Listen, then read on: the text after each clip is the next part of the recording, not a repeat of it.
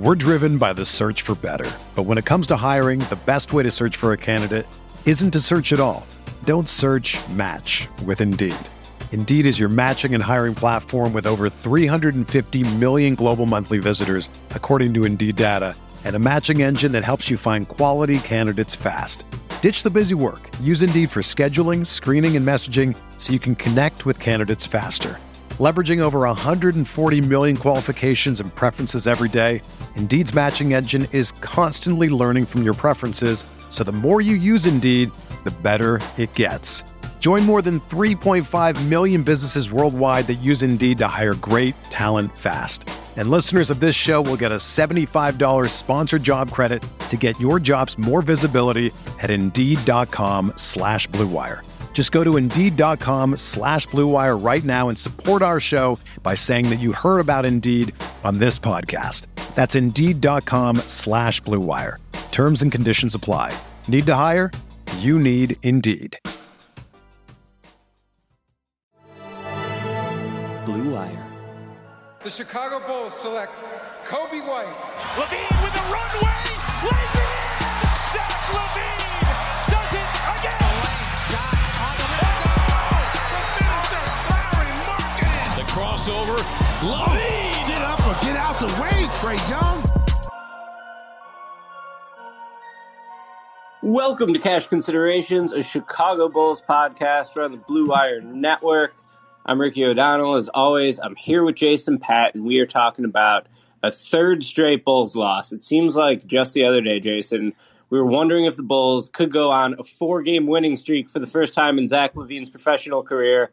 Well, I think Zach is a lot more comfortable, or a lot more accustomed to, I should say, where the team is right now, and that is on yet another losing streak. The Bulls, the hard luck loser last night, falling to the Memphis Grizzlies 101-90. This is a game the Bulls led going into the fourth quarter, and then they proceeded to get doubled up by the Grizzlies in the final frame. Grizzlies win the fourth quarter 31-16. The Bulls did not have Thad Young on the floor. That's something I want to talk about for much of that final frame. The offense just totally fell apart. I think that, now we have a decent sample of the team post-trade deadline with Vucevic, with Daniel Tice, with Troy Brown, and they're 3-7. Now, obviously, there have been some extenuating circumstances. The schedule has been tough, especially those first, 4 or 5 games after the trade deadline. They were playing a lot of road games against some of the best teams in the Western Conference, so that was difficult. Obviously, they also haven't had a lot of practice time because the second half of the NBA schedule is so shamelessly condensed, mostly so that the league could fit in all 72 games so they could wrap up before the Olympics start. You saw the injury to Jamal Murray last night. A lot of people associating that with the condensed schedule, the wear and tear on the players. Certainly a lot to think about, a lot to talk about. But, the reality for the Bulls right now is that they're not very good. I feel comfortable saying that even after the trade deadline. I think it's still way too soon to say that the move for Vucevic is a massive failure. I think it's way too soon to be, critical of the Karnisovas administration taking over for Garpax. However, it's not off to a good start. And I think that the Bulls have some very real problems right now. And it's just not that the Bulls aren't a very good team. They're not even close to being a very good team. Maybe they have the bones of what could be a successful pairing with the Vucevic-LaVine two-man game. But, you've just seen this stretch over the first 10 games. They've been pretty brutal. So, Jason, how are you feeling after last night's loss? I know we talked before the game, and both of us were expecting the Grizzlies to win, so I'm sure you're not too surprised. But still a super frustrating game nonetheless. Yeah, so obviously on that podcast that we did right before the game we had Michael Pina on, and we were just kind of talking about the state of the Bulls. And I said that, I'm pretty at peace with what happens this season, even though they've been struggling lately. And if they wind up in the lottery and they get lucky, that would obviously not be terrible. I wouldn't complain about that. That did not stop me from being really annoyed about last night's game because the Grizzlies played like dog shit for 3 quarters. I mean, the Bulls really should have probably blown them out and not even been in a position where it was close late for the Grizzlies to just take over. Grizzlies I think they had 20 some turnovers. They had like 7 turnovers in the first quarter. This was a game where just like both teams, I think, just were killed. You mentioned the condensed schedule. Bulls were playing a 4th game in 5 nights. I think the Grizzlies were maybe 5-7. And it certainly did look like that at the beginning. Like both teams were just a sloppy mess, just all over the place. Just couldn't shoot, couldn't hang on to the ball. And there were a few times, though, throughout the game where the Bulls went up 9 in the second quarter. They went up 8 late in the third quarter.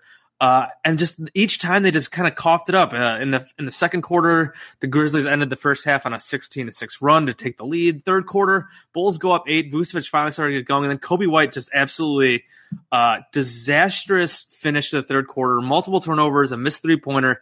That kind of set the stage for the Bulls to just completely fall apart in the fourth quarter. I think they had 15 points in the fourth quarter. They missed all 11 threes in the final frame.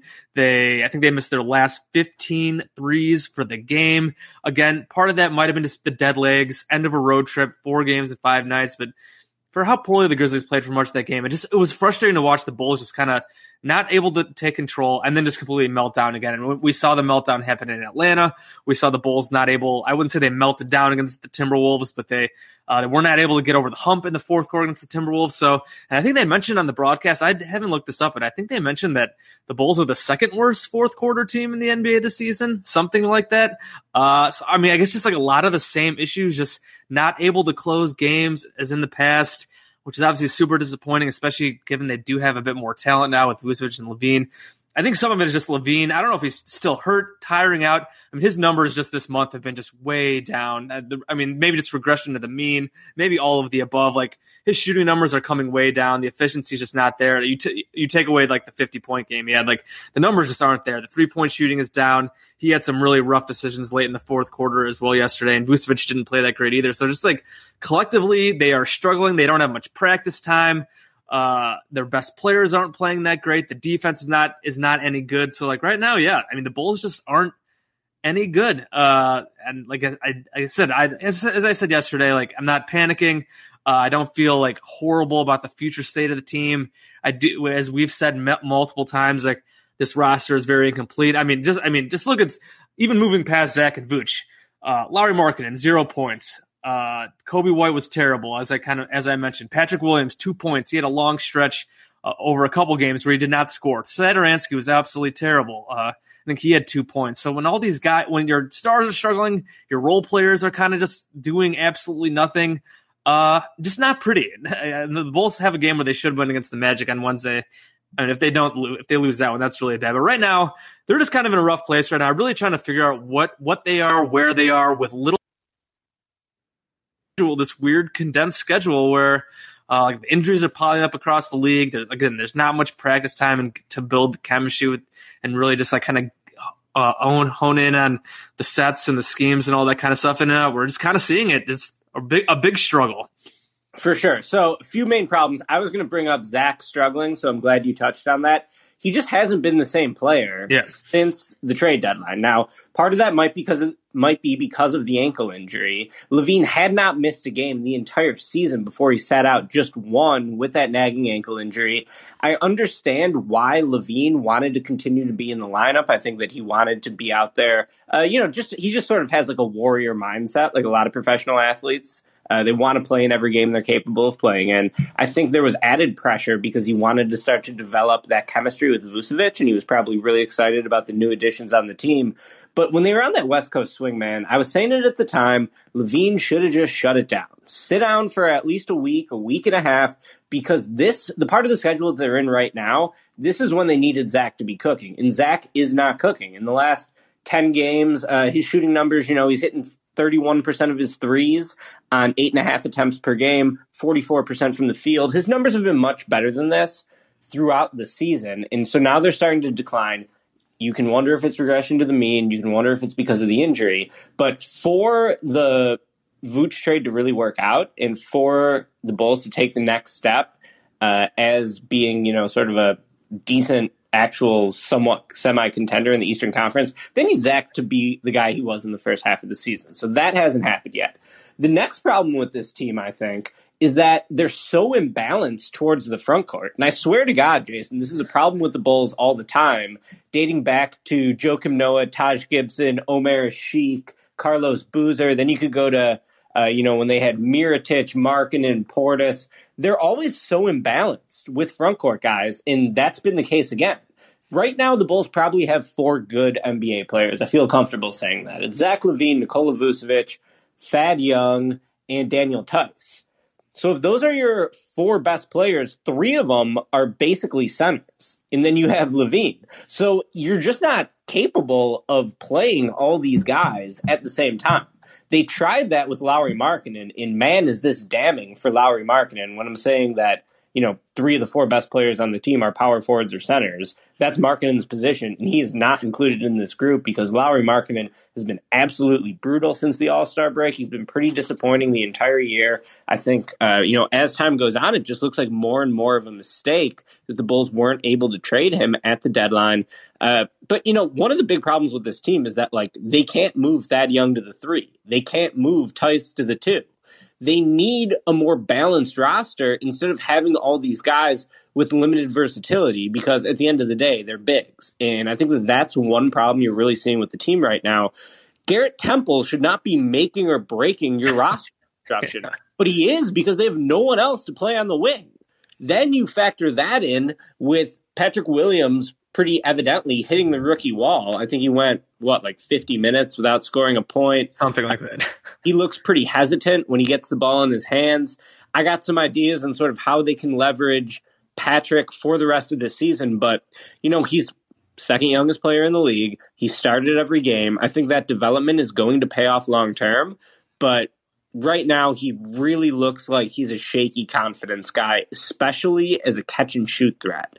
And for the Bulls, I think that is kind of a problem. I also want to point the blame a little bit at Billy Donovan because Donovan has said several times, including in the press conference last night, I believe, that he doesn't want Patrick Williams taking mid-range jump shots. Now, Patrick Williams on the season has taken a ton of mid-range jump shots. Per Cleaning the Glass, I actually just pulled up the wrong numbers. Am I going to have it now? All right, per Cleaning the Glass, his frequency in terms of mid-range attempts is in the 83rd percentile. So that's how often he's taking shots from the mid-range. He's in the 90th percentile on long mid-range attempts. Now, of course, we all know you don't want to be taking long twos. Patrick Williams takes a lot of long twos. He's also in the 82nd percentile in long two accuracy. So he's a really good shooter on those long twos. Per Cleaning the Glass, he's 48% on long twos, 34 of 71 on the year. That's the 82nd percentile. In terms of all mid-range shots on the year, he's 41% from the field, which is in the 65th percentile. So to me, of course, when you're fully optimized and you're trying to win a championship, you don't want Patrick Williams taking a bunch of mid-range shots. But guess what? He's 19. He needs to get all the confidence he can. And, I feel like every time we watch a Bulls game now, it's Stacey King just saying, Pat's got to be more aggressive. Pat's got to be more aggressive. It's not just about aggression. It's about picking your spots in a smart way. And I don't think making Patrick Williams stand in the corner and be a catch and shoot guy is really the best way to leverage him. I'm totally fine with Pat taking a bunch of mid-range shots as a rookie, because, first of all, those shots actually have more value in high-leverage situations. Someone like Kawhi Leonard is probably the best example. It takes a huge diet of mid-range shots in the playoffs, led the Raptors to a championship doing it. And second of all, I just feel like at this point in Pat's career, you just want him to find success at the things that he's already good in and confident in. So obviously that's mid-range. The dude's taken, he's in the 90th percentile or whatever in mid-range frequency. So let him shoot his mid-range shots. We know he's making them. It's not like he's a brutal mid-range shooter. So that's been a little frustrating to me too. And then, Jesus, man, the defense. Last night was not the best distillation of how poor the Bulls defense is because the Grizzlies just couldn't fucking make a shot to save their lives. But the defense has been brutal. The guard defense is what is really sad, especially when it's LaVine and Kobe both in there. Kobe is just totally lost. LaVine can fight and compete sometimes, but at the end of the day, he's pretty skinny. He's just never going to be a plus defender, certainly. And, Satoransky last night, 22 minutes, 1 for 5 from the floor, 2 points. He was terrible. Yeah. He was absolutely brutal last night, and his sort of inability to handle a high volume of offensive possessions really limits the team, I think, especially when Levine and Vucevic are attracting a lot of defensive attention. Satoransky should be a little more competent defensively, but, he hasn't really made a big impact on that end. Then you factor in just the total lack of wings, as I mentioned earlier, on the misbalance of the roster. And this team has a lot of problems. They're not any fucking good right now, dude. And they are going to make the play-in tournament. I would be pretty surprised if they beat the Pacers in that first play-in game. And then you got to win a game likely against either the Knicks or the Celtics. There's still some time left for the Bulls to get it together, but given how ridiculous the schedule is for every single team in the league, it's such a rush to the postseason. They should have said, fuck the Olympics. We don't fucking care about the Olympics.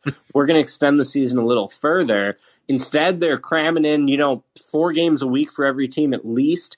Yesterday, I think more than half the teams on the schedule were playing 3 games in 4 nights or something. So it is troubling. But yeah, I'm not going to freak out. They're just not very good.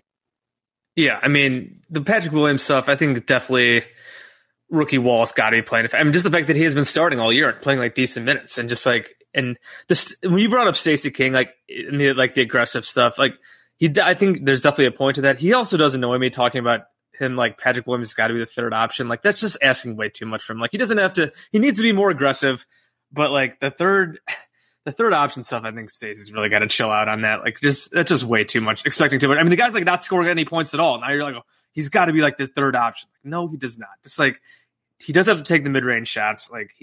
He's good at them. It's not like he's tossing a bricks in there. So agreed there. He just seems to. A lot of these guys just seem to just be so unsure of themselves. I mean, Sato as well, passing up shots. They just, I don't know, the confidence, just again, maybe just some of the chemistry issues where they're just not totally sure about being in the right places, making the right plays with some of these new guys. It's just been really bad. And, I mean, I guess I will address here Kevin's comment about Daniel Theis. Daniel Theis was great last night. He's been terrific. Daniel Theis has been awesome. He looks really good. He's one of the few dogs. I know we used to make fun of Chris Dunn for talking about how much he's a dog on defense, but the Bulls really don't have anybody like that anymore. Besides Tyson, and Troy Brown Jr. has been trying. I don't know if he's actually any good, but at least he tries. And so Billy's been trying him to playing him a lot more minutes because they're just with Temple out as well. There are just no good wing defense options. So you're throwing Troy Brown out there and Ja Morant. And I said, I thought he did okay. Ja didn't have a huge game, but in the fourth quarter, I mean, him and Jonas Valanciunas kind of just destroyed the Bulls. So was the Bulls they couldn't really get any stops when the Grizzlies kind of started finally making some shots. So yeah, I mean, there's still they just don't have enough good players. You mentioned there's 4 good players, and there's half of good players kind of across the rest of the roster, but not overall any good. And just a lot of these guys, I mean, again, Sato hesitant. Patrick Williams hesitant. Kobe seems totally lost right now. Lowry, same thing. I mean, Lowry's over his last 3 games has taken what, 8 shots total? I mean, and he scores 0 points yesterday. How does that even happen? I know Lowry we've criticized Lowry and for not doing other stuff, but he has been a relatively efficient scorer, at least when he gets shots up. The last few games, he's not even getting shots up, not taking advantage of smaller defenders, hesitant on some possible 3-point attempts, just not really doing enough to get open. You could blame that on teammates, you can blame that on him, but I guess a problem with him is that he just needs teammates, and maybe that's where having a better point guard would help him a lot probably, but he needs to be set up to score. And right now that just the point guard play has been so poor, he's just not getting any open looks, so he just does absolutely nothing at all. So just a lot of guys that's really struggling, really hesitant, and it's just making for a really bad product right now. We're driven by the search for better. But when it comes to hiring, the best way to search for a candidate isn't to search at all. Don't search, match with Indeed.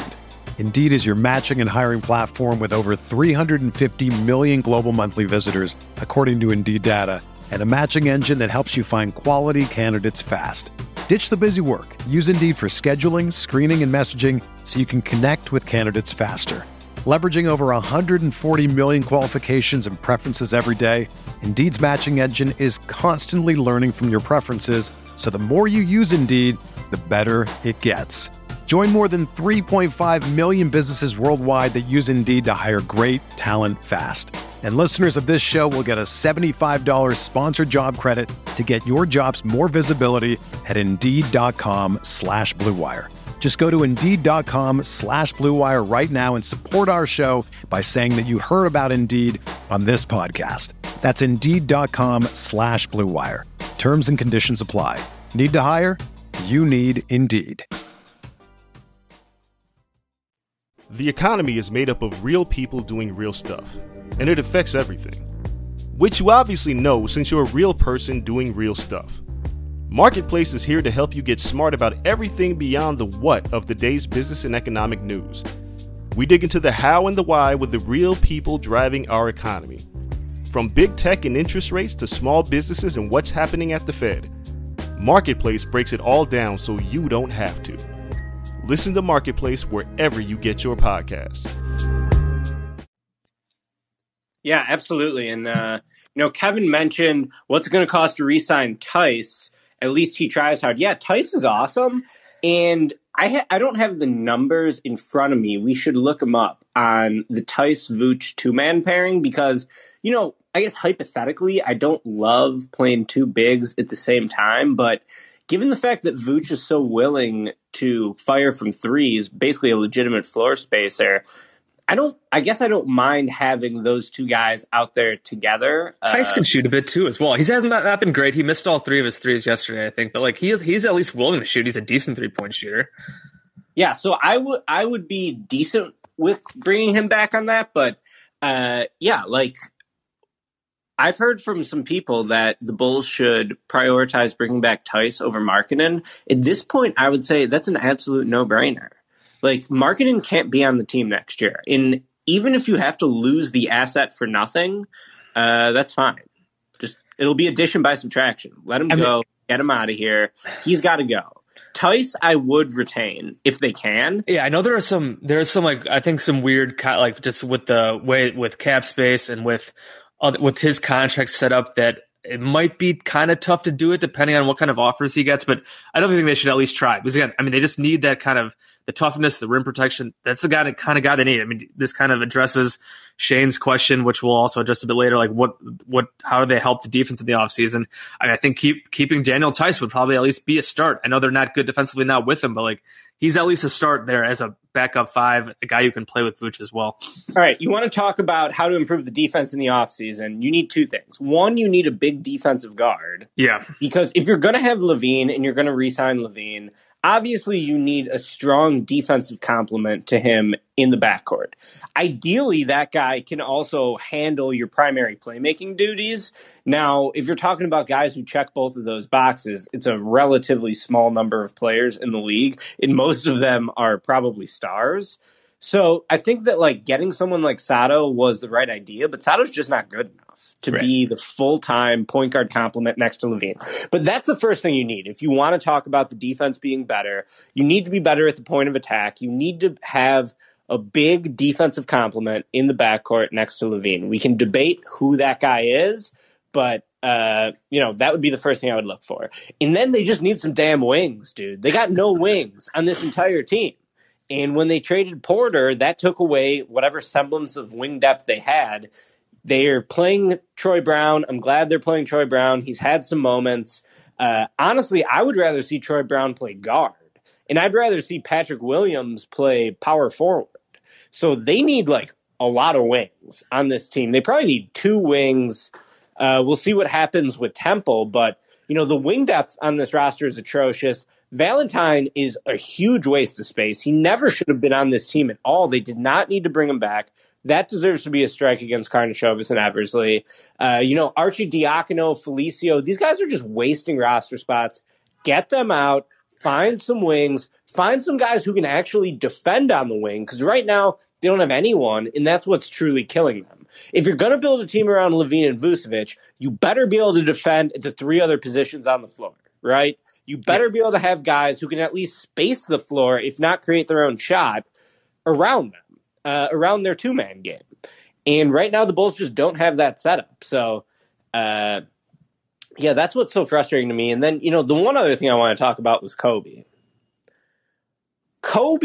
What is really a bummer about Kobe's season is that he hasn't gotten any better.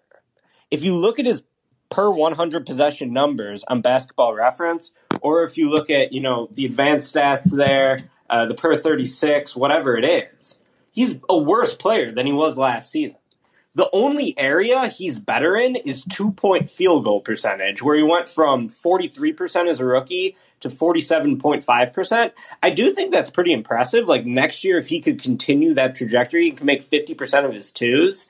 I do think that would go a long way towards making him a decent player. But first of all, he's just going to need to get significantly better as a three-point shooter. He's already taking almost half his shots from three. That's good, but he's got to be closer, like basically a 40% three-point shooter to be really effective. Right now, he's at 34%. The three-point percentage is tanking. He was at 35% last year. And then the only other area that he's up from last season's stats per 100 possessions is he's getting a couple more assists per game. But it's not enough. I mean, clearly the guy misses so many open passes during the course of games. He does it in transition. He does it in the half court against a set defense. He can't read the floor. And I don't know how you go into the offseason and say, yeah, what we're going to do is improve this guy's ability to read the floor. Part of me does hope that, just all the reps that he's gotten this year at point guard and just all the situations he's seen in front of him will make him better going forward. And I think, you got to take your lumps with experience, and Kobe did hopefully get a lot of experience this year. But the fact that he was all right as a 19-year-old rookie, but then has made no improvements as a 20-year-old is really a bummer. And then it's like, what is Kobe going to be doing this offseason to make him a better basketball player? Because I don't know what sort of individual skill work he needs to do or what sort of film work he needs to do, but he's got to be able to become a better three-point shooter. That's first and foremost. He's got to tighten his handle as well. Tighten his handle, absolutely. And the most important thing is just reading the floor to me. Yeah. I don't know how you improve that. Yeah, I mean, a lot of that is obviously just innate vision, passing ability. He just does not seem to have that, which is okay. But when you you need to at least be able to make past the first read. We've seen Zach get better at making some of these reads over the course of his career. I don't think we can ever expect Kobe to be high level point guard, but you at least need to be competent. And right now, Kobe is for the most part, if he's not hitting shots, I mean, he's just a disaster to watch out there. I mean, just dribbling the ball off his foot. He had a couple passes yesterday that wound up being baskets, but they were deflected right into Daniel Tice's, or Tice basically saved him from 2 turnovers and they turned into baskets. One of them was deflected off the backboard into Tice's hands for a dunk. But I mean, close to a couple turnovers. I mean, and again, I mentioned that third quarter, just a couple brutal turnovers, just terrible, general awareness of what he's doing. And again, he is so young, and like you said, taking those lumps. And I don't want to be totally out on the guy.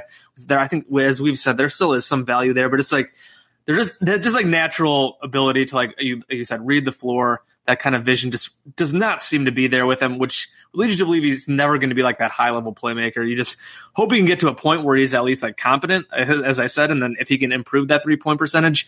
Obviously, the defensive end is a problem. I did not think he was this bad defensively last year. I don't know what's going on, but it's he is just a train wreck. He dumb fouls. He doesn't fight through screens. Like you mentioned, the Zach Kobe defensive duo has been absolutely atrocious this year. So there's just. Yeah, he just hasn't really gotten better in really any aspect, and that's been super disappointing. And this was supposed to be an evaluation year, and he got a lot of time to start, and now he's just kind of floundering, which is just super disappointing. Because I think especially after that run that he had out of the All-Star break last season, a lot of people, that might have been just a small sample size hot trick, but I think that at least got people a bit more excited about Kobe White. And he just hasn't replicated really that at all. He's had a few really big shooting games, but just no consistency. And lately he's just been flat out bad. Yeah, absolutely. If anyone wants to join us on stage for a comment or question, just request to speak and you can jump on stage with us. Josh asked in the comments, would Mike Conley be too smaller outside of our price range? I think that Conley would probably be a pretty decent fit. He wouldn't solve one of the things the Bulls need, which is just another guy to get to the rim. But there's worse options out there for sure. At least Conley knows how to run a team. I think he could maybe have sort of be like a poor man's Chris Paul in the sense of, just filling the Bulls' biggest need for a veteran point guard. I think he would be able to like organize the offense, give him some spot up and pull up shooting. So I would be fine with Conley. He probably wouldn't be my first choice. I don't know if they would even be able to acquire him, what it would take to get him out of Utah. But I think Conley would be decent. Kev, thanks for joining us, man. What's going on? How you feeling about the team right now? I don't feel great about where they're at today. But I think that, I think a couple of things. I think that they look worse than they should because Billy's rotations have been pretty bad. I did a tweet about that today. I tried to come up with the optimal Bulls lineups for going forward. Basically, I had 3 guiding principles, which was that Zach or Vooch should be on the floor at all times. That Kobe and Lowry should not be allowed to play with Vooch because whenever either of those two guys has been on the floor with Vooch, it's been a defensive disaster. Granted, small sample size, but also jives with what you would expect. And the other, I think, there was one other rule, but it's escaping me now. In any case, Billy Donovan has not done the best job of managing the rotation. And the last was just having lineups that made sense. So things like Lowry at the 3 were not things that I was willing to do just to give him minutes. In any case, I think the rotation's not been great. So I think that they've probably left some money on the table, as it were, when it comes to that. But I think the one thing that I want to say is that, it stinks. And I think we're all disappointed that they haven't turned it around more quickly in the, post Vooch trade era. But I see some people melting down and being like, they traded away, their whole future for a 30-year-old, player or whatever. And I think it's just premature to say all that. One, I don't think they really traded away their future because they did protect themselves in the event that they end up jumping into the top 4 in both cases. So, in the case where they would actually have a chance to get a difference maker in the draft, they still will have that opportunity. I don't really think that in most drafts, outside of the top 4, you're going to get a star player. And really that's the only reason that a team in a market like Chicago should be worried about the draft is trying to get star players, because realistically, rotational players should be relatively easy to get, and they are relatively easy to get if you build a winning situation. So, worry about having a very top pick or, the draft is not as important. No offense, Ricky. I know you spend a lot of time on the draft. And the other part that they gave up was just Wendell Carter, and he's just not that good. And I know people want to continue to believe in him, but he's probably going to top out as an average starting center in the league, which is perfectly useful player, but also the distinguishing between an average starting center and a replacement level center is not that huge. And we got a player that actually, makes an impact today and might, make us a bit more attractive going forward as a free agent destination, and also will help us retain our best player so we don't end up losing Zach for nothing. Yeah, that's totally fair to me. I kind of said that yesterday, kind of said that today, just not panicking, any these early thoughts about the Vooch trade being a disaster. I was not really into that. I'm trying to stay optimistic about it. I think it's reasonable to be somewhat optimistic about it. Other Kevin, let's get your take here, your thoughts. So I'm actually sitting here in the Minneapolis airport after attending the game on Sunday and then with a bunch of things in the world unfolding yesterday. And one of the things I really noticed is that Zach is having a difficulty dealing with the tough whistle I think he's getting. He's not getting to the line as much as he should, but he's been really expressive in the last couple weeks or so, especially since the All-Star break, with the way he's not getting calls, and it's really affected the team defense.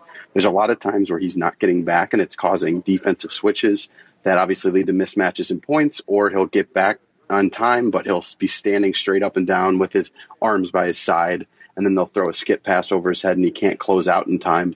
Have you guys noticed something similar, or am I just seeing things?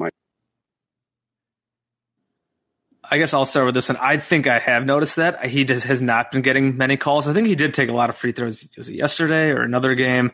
But yeah, he's definitely been frustrated just in general. I think just with his just not getting calls, he has been struggling with his shooting. And I think the team in general, I think, was been frustrated the last 2 days. I think, was it last game or was it maybe the Timberwolves game?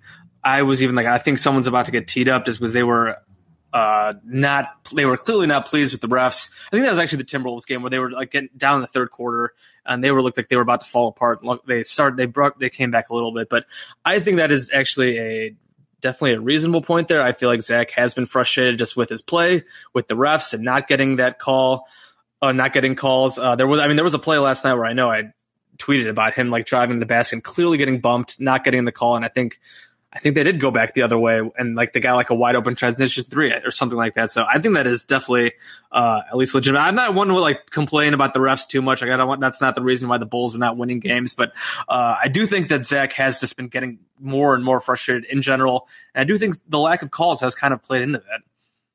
Yeah, I think that's a great observation. Thanks for jumping on, Kevin. Thanks for saying that. Lack of calls, definitely. And, like, you just got to be a next play player, right? Like, Vucevic, I've noticed, really complains a lot, too. Yeah. On the floor. Obviously, when you're a center, you're getting hit quite a bit, especially when you're playing Jonas Valanciunas. He's one of the most physical guys in the league. But, yeah, you got to brush it off, man. You got to be a next play player, and that's something that's going to continue to affect him. What's going on, Justin? Thanks for jumping on. How are you feeling about the team right now? I was never really sold on the pairing of Levine and Vucevic, but just kind of seeing their last couple games, I've seen some flashes of them potentially being a good team. You know, looking at that game against Atlanta, they had a few runs where you can kind of see if they get the offense flowing, they can be a pretty exciting team to watch. Same thing with the game yesterday against Memphis. They had some spurts in there where Tice was kind of getting into rhythm. Vucevic, he started off slow. He kind of got going a little in the third quarter, but they just kind of struggled closing. Of course, like you guys talked about, the wing depth. They definitely need wing depth because right now they probably have the worst group of role players in the league right now. So wing depth is going to be important, if they want this pairing to work. And Patrick Williams, he's going to have to step it up, of course. And I think they're going to have to do something, as far as with Kobe White, maybe seeing if they can find a team that's willing to trade for him where they can maybe get a somewhat decent wing. I think I seen something where they were saying that they should maybe look into reaching out to Atlanta and maybe trading him for, Cam Reddish. I don't know how Atlanta, would think about that, seeing that they have Bogdanovich. They have Trae Young, so they have a lot of scoring. So I don't think that'll be a need that, of course, that they're looking for, in Kobe White. But they should definitely start putting him on the trade block in the offseason. Yeah, how about Kevin Huerter from Atlanta, too? That's another 6'7" wing shooter. They got Reddish at that position. They got, like you said, Bogdanovich they signed. Maybe Kobe could fill their Lou Williams void long term. So, yeah. Those were some good points. Totally agree on shopping Kobe. I think that, someone like Huerter would be really good. I think if you could potentially get him in terms of like you not being initially super high on the Vucevic trade, I think that's totally fair. And while I did talk myself into it, when I was doing my grades for SBNation.com, I gave the Magic an A and the Bulls a B, just because I thought the Bulls still had a lot of work to do. Clearly, they do still have a ton of work to do. So thankfully, they have a front office now that is going to be super aggressive, and they are going to be looking for every opportunity they can get to make the team better. Good, because they need that. The team is not particularly close to being competitive right now. So I am liking the fact that, they just were aggressive with making that move. Now, time will tell whether Vucevic was the right guy to target. And I said this yesterday, too. The one thing that I really hope they didn't do is listen to Billy Donovan on the trade. Because, like, at the end of the day, like, I think Donovan's still a good coach. I like Donovan still. But most of these NBA head coaches are replaceable. So I hope that Donovan, like, didn't tell Karnisovas, hey, like, let's trade a couple future draft picks, get Vucevic in here. Because Donovan's opinion shouldn't really matter. It's just, like, what kind of team Karnisovas wants to build long-term. And I could see a scenario where we're sitting here this time next year and we're like, well, that Vucevic trade fucking sucked. Like, that might end up being the case, but I think it's too soon to say that. And I think the important thing is that the Bulls aren't really locked into this group necessarily. I think that, you know, just the fact that they turned over the roster so much at the trade deadline shows that they aren't just going to settle into this group, that I think they're going to be continually looking to make the team better at every opportunity. What up, Mort? Thanks for joining us, man. How you feeling? Hey, guys. Well, I'm slightly frustrated watching those games. I will say as much, though. Given that Karnisovas is running the team now, I have to assume the Bulls are going to be acquiring more Euro players. So you should prepare yourself for more players who are just bitching at the refs. That's kind of our MO. That's what we do. That's our rep. That's our whole thing. Just look at Luka. That's never going to end. That's just a thing. One of the things I actually wanted to talk to you guys about is the perceived trade value of Coby White, because when I reach out to, you know, non-Bulls guys, I actually, much to my surprise, I met with a certain level of optimism about his game, which, you know, catches me off guard. I watch the Bulls with high regularity, and I see the same things that you are seeing. What are we maybe undervaluing his league-wide trade value, you think? I have no idea. I mean, he's just been like so bad lately. I think we're just like so down on him watching him. We're just like on a nightly, us watching him on a nightly basis, just like this guy is just like brutal, and like how like you can't imagine like anybody would actually like want to trade anything of value for him. But I mean, you do have to remember again that like he is 21 now, 21 years old. He is still so young. It can take some time for a point guard to develop like this. So I mean, maybe.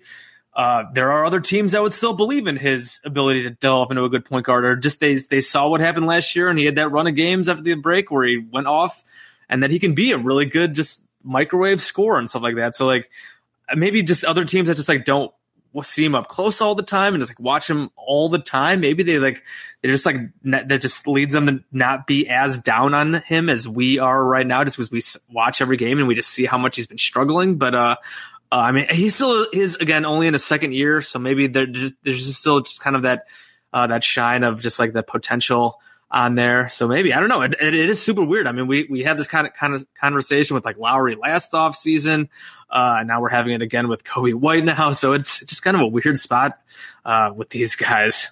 I think I want this Kevin Huerter trade that I just brought up, because to me it seems like he's someone the Hawks are likely to move off of.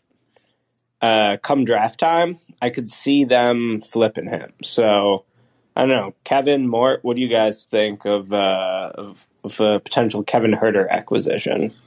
I wouldn't mind it. I actually wouldn't mind it. I think he's a good player. I wonder though if the Hawks are in a different mindset. I think they're looking maybe at a consolidation trade more so. So they probably have to figure out what they're doing. I have this sneaky suspicion that they are one of those under the radar Beal targets kind of way, because like they have so many bodies and draft picks or whatever they can throw their way. So that could be interesting. At which point, I think if you then pivot onto Coby White, something horribly has happened. But no, I would love that trade for Chicago. I think Huerter provides them with some toughness, some athletic ability, some shooting. He doesn't really solve the lead guard issue, but I don't know if that's even solved via a Coby White trade. What about you, Kev? What are your thoughts? Yeah, I mean, I'm good with anything that, Coby seems like a nice kid, but I just, anything that gets him off of my screen and so that I don't have to watch him anymore on a regular basis would be great. I've been very down on his value. And it's encouraging more that you're saying that are people that maybe watch him less are still buy into what he could be. I just so really, if you get anything, if you get any kind of useful player back for him, I think that's something that we should do. I don't know, to Mort's point, if they, Herter isn't part of a larger package rather than kind of a one-for-one player swap. And I'm not like the biggest Travis Schlenk fan, so maybe he would buy into Kobe, but I don't know. I really have a very hard time gauging what people think of Kobe White right now, because I can't see anything beyond the guy that constantly screws up all the time, every time I watch him. Yeah, I think that a good point to remember on this too is Mort saying that he's having conversations with people who would be higher on Kobe White's future than we are, who watch the team all the time. Same fucking thing could have been said about Lauri Markkanen, right? I think Lauri Markkanen, after his second year, after his third year, could have had some real trade value. So there is a danger in holding on to these guys too long. That's why I wanted Markkanen gone before the season even started, let alone at the trade deadline. So, yeah, this could be the peak of Kobe White's value. Flip him if you can, man, especially if, just given the lack of improvement he showed in year two, flip him. All right, one final question, just in terms of Kobe there. Would you guys be willing to sacrifice him in a deal just to get Al-Farouq Aminu?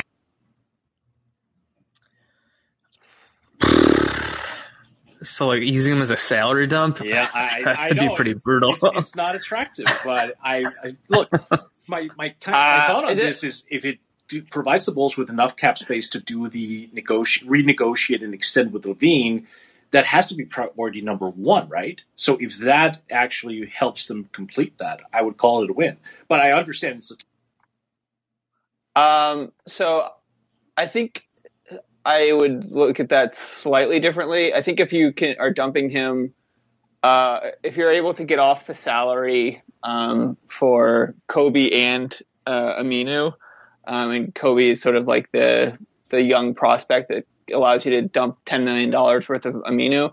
And then whatever Kobe's salary is, I think he makes $7 million or something like that. 6 or something like. Yeah, if you're able to then turn around and use that, $16 or so million that you've gotten off of by making that trade to go sign somebody, like a live, actually good player, to go into the rotation, maybe another rotational quality wing, since as the guys were saying earlier, the Bulls are really lacking in that department. I think I would be into it in that case. Yeah. But to extend LaVine, I want to keep Zach around, but the sign and extend thing, I understand the wanting the security of getting that done, and not having the ability for Zach to go to free agency. But I just think that would maybe not be, in terms of building the team, the optimal way to use that space, because if you're able to get more quality players around Zach, I think that makes it more palatable to then turn around and have him stay with the team, as opposed to just giving him the money now. And because I know Zach is like anybody. I think he wants the money, but I also think Zach is tired of losing. So I think getting real guys with that money, as opposed to just inflating Zach's salary, would be the route that I would want to go with it, with the thought that, Zach, we are going to pay you everything that we can pay you as soon as we're able to, but we're not going to do it right now because we're trying to build a better team around you. And we only have cap space for so long. He's not going to take it anyway. Right. Because he'll get more a year later. Am I correct about that? Yeah, I would guess, yeah. Especially if the way the year is going now, I feel like he's going to play for that 5-year deal in 2022. If they would have been they would have actually made a big jump this year, and that would have maybe convinced him to do it this year. But yeah, I think he might need to see a little bit more. Someone asked me today on Twitter, just are you worried at all about Zach possibly leaving? And I think you have to consider that. If the Bulls suck next year, if they do basically if they come out next year and they're not good, I guess why would he stay? I mean, obviously the Bulls can pay him more than anybody else, but like, and maybe they still would just put the 5-year big offer on the table. But like, if the Bulls disappointing again next year, like, I certainly would not blame him if he wanted to leave and go somewhere else where he can be on a winning team.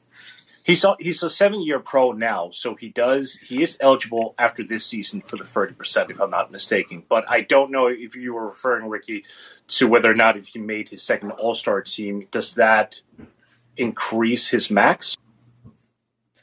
I'm not sure. I'd have to look into like what his situation is. I feel like I've seen that like if he makes All NBA this year, that he's eligible for a Supermax. Yeah, that's true. Something like that, right? Yeah. Yeah, I don't know. I feel like in general he probably will be. I would be surprised if if the Bulls did try to do the extend or then renegotiate and extend. I feel like I would be surprised if he took it, because I think he would just at this point would probably want to hit unrestricted free agency, and then either the Bulls give him that big offer in 2022, or if the Bulls suck again, maybe he actually does look elsewhere, and the Bull, who knows what the Bulls are doing then. But I don't know. It's a weird spot with the Bulls kind of just like sucking right now, and they obviously made the trade, I think, to match up the timelines with Zach. I think they do probably want to keep Zach around, but again, they're just incomplete, and they just have so much more work to do.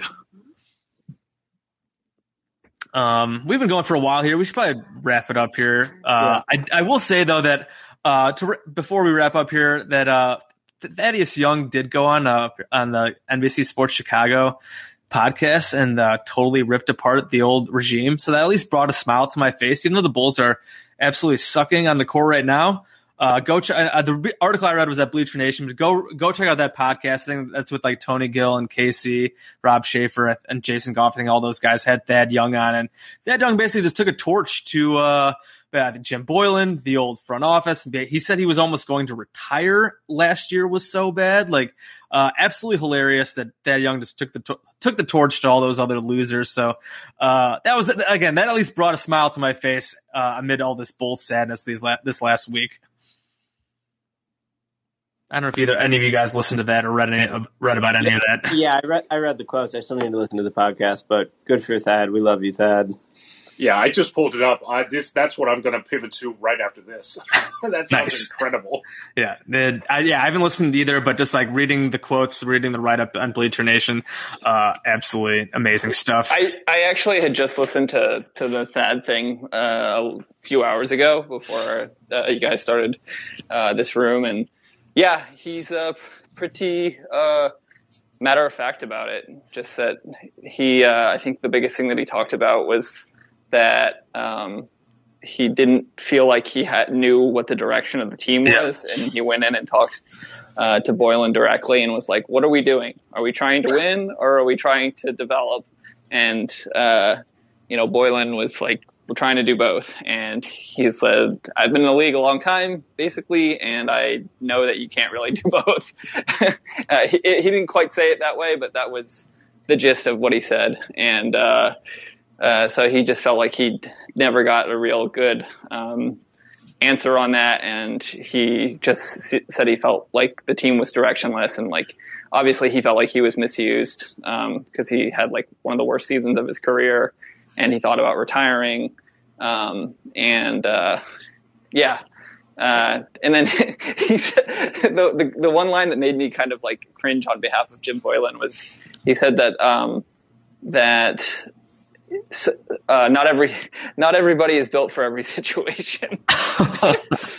And I don't know that it was meant to come off as mean as it sounded, but when he said that, I was like, oh man, ouch. I think because he went on to elaborate that there are other teams or other organizations or other personnel groupings that maybe he would have gelled with more, and he did say that like Boylan obviously cared a lot, but he just basically said this guy was in over his head, but he didn't actually use those words. Yeah, basically just reiterating everything that we heard, just that it's complete boob. The care factor was there, just the rest of it, not so much. We'll leave with this last question from Kevin, just asking about the play-in. If they played the Pacers in the play-in, do you like them to win that game? At this point, I can't. Against a healthy Pacers team, I would be surprised if the Bulls won. I know the Bulls have beat the Pacers a couple times. The last game, the Pacers were not healthy. The other game before that, think they also might have been missing somebody, and Sabonis had one of the worst games I've ever seen him play.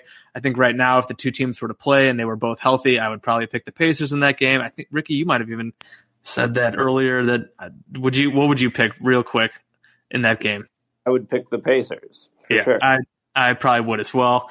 So yeah, we'll see. The Bulls are. I think they're 2 games up right now on it's either 2 or 1.5 games up on the Raptors, and like the Wizards are right there as well.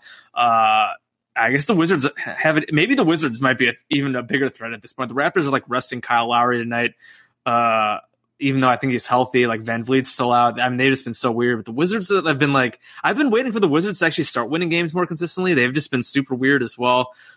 So the Bulls aren't totally safe. I still do think they'll probably get the 10 spot. And again, their next game is tomorrow night. That's Wednesday against the Magic. So Vooch will be playing his former team. We'll get to see Wendell Carter Jr. The Magic are an absolute dumpster fire tank fest right now. Like Wendell's like their best player, right? Basically right now. And like they're one of their top scoring options. They've been getting absolutely massacred for the most part. So if the Bulls don't win that game handily, that will be very disappointing. So the Bulls should get back in the win column. Hopefully they do. And then I think this weekend, what is it? It's like the Grizzlies, Cavs back-to-back. I know we talked about it in the pod yesterday. I'd have to look it up again. It's something like that. So, I mean, again, some more winnable games here coming up for the Bulls.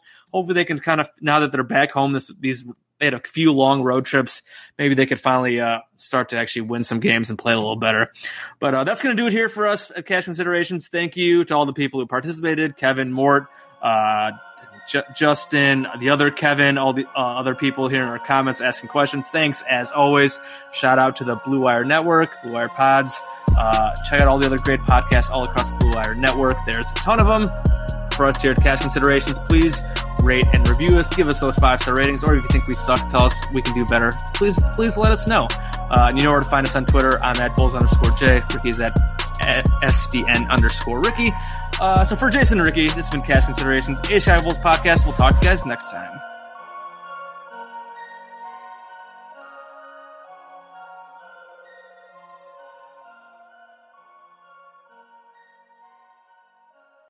The headlines remind us daily, the world is a dangerous place. The elites in charge say everything's fine, stop noticing. But you know better. And your gut knows that time is short to prepare for a world that is 4 missed meals away from chaos. My Patriot Supply has helped over 3 million families become more self-reliant and is the company Americans trust to prepare. Go to MyPatriotSupply.com and secure their best-selling 3-month emergency food kits. Each contain delicious breakfasts, lunches, and dinners, averaging over 2,000 calories per day. Secure at least 1 food kit for each family member. For a limited time, save $200, plus get free shipping on all their Ready Hour 3-month emergency food kits. You're not ready if it's not Ready Hour Foods. My Patriot Supply also has solar-powered generators, water filtration units, biomass stoves, heirloom seeds, and critical survival gear. Shop MyPatriotSupply.com today. MyPatriotSupply.com.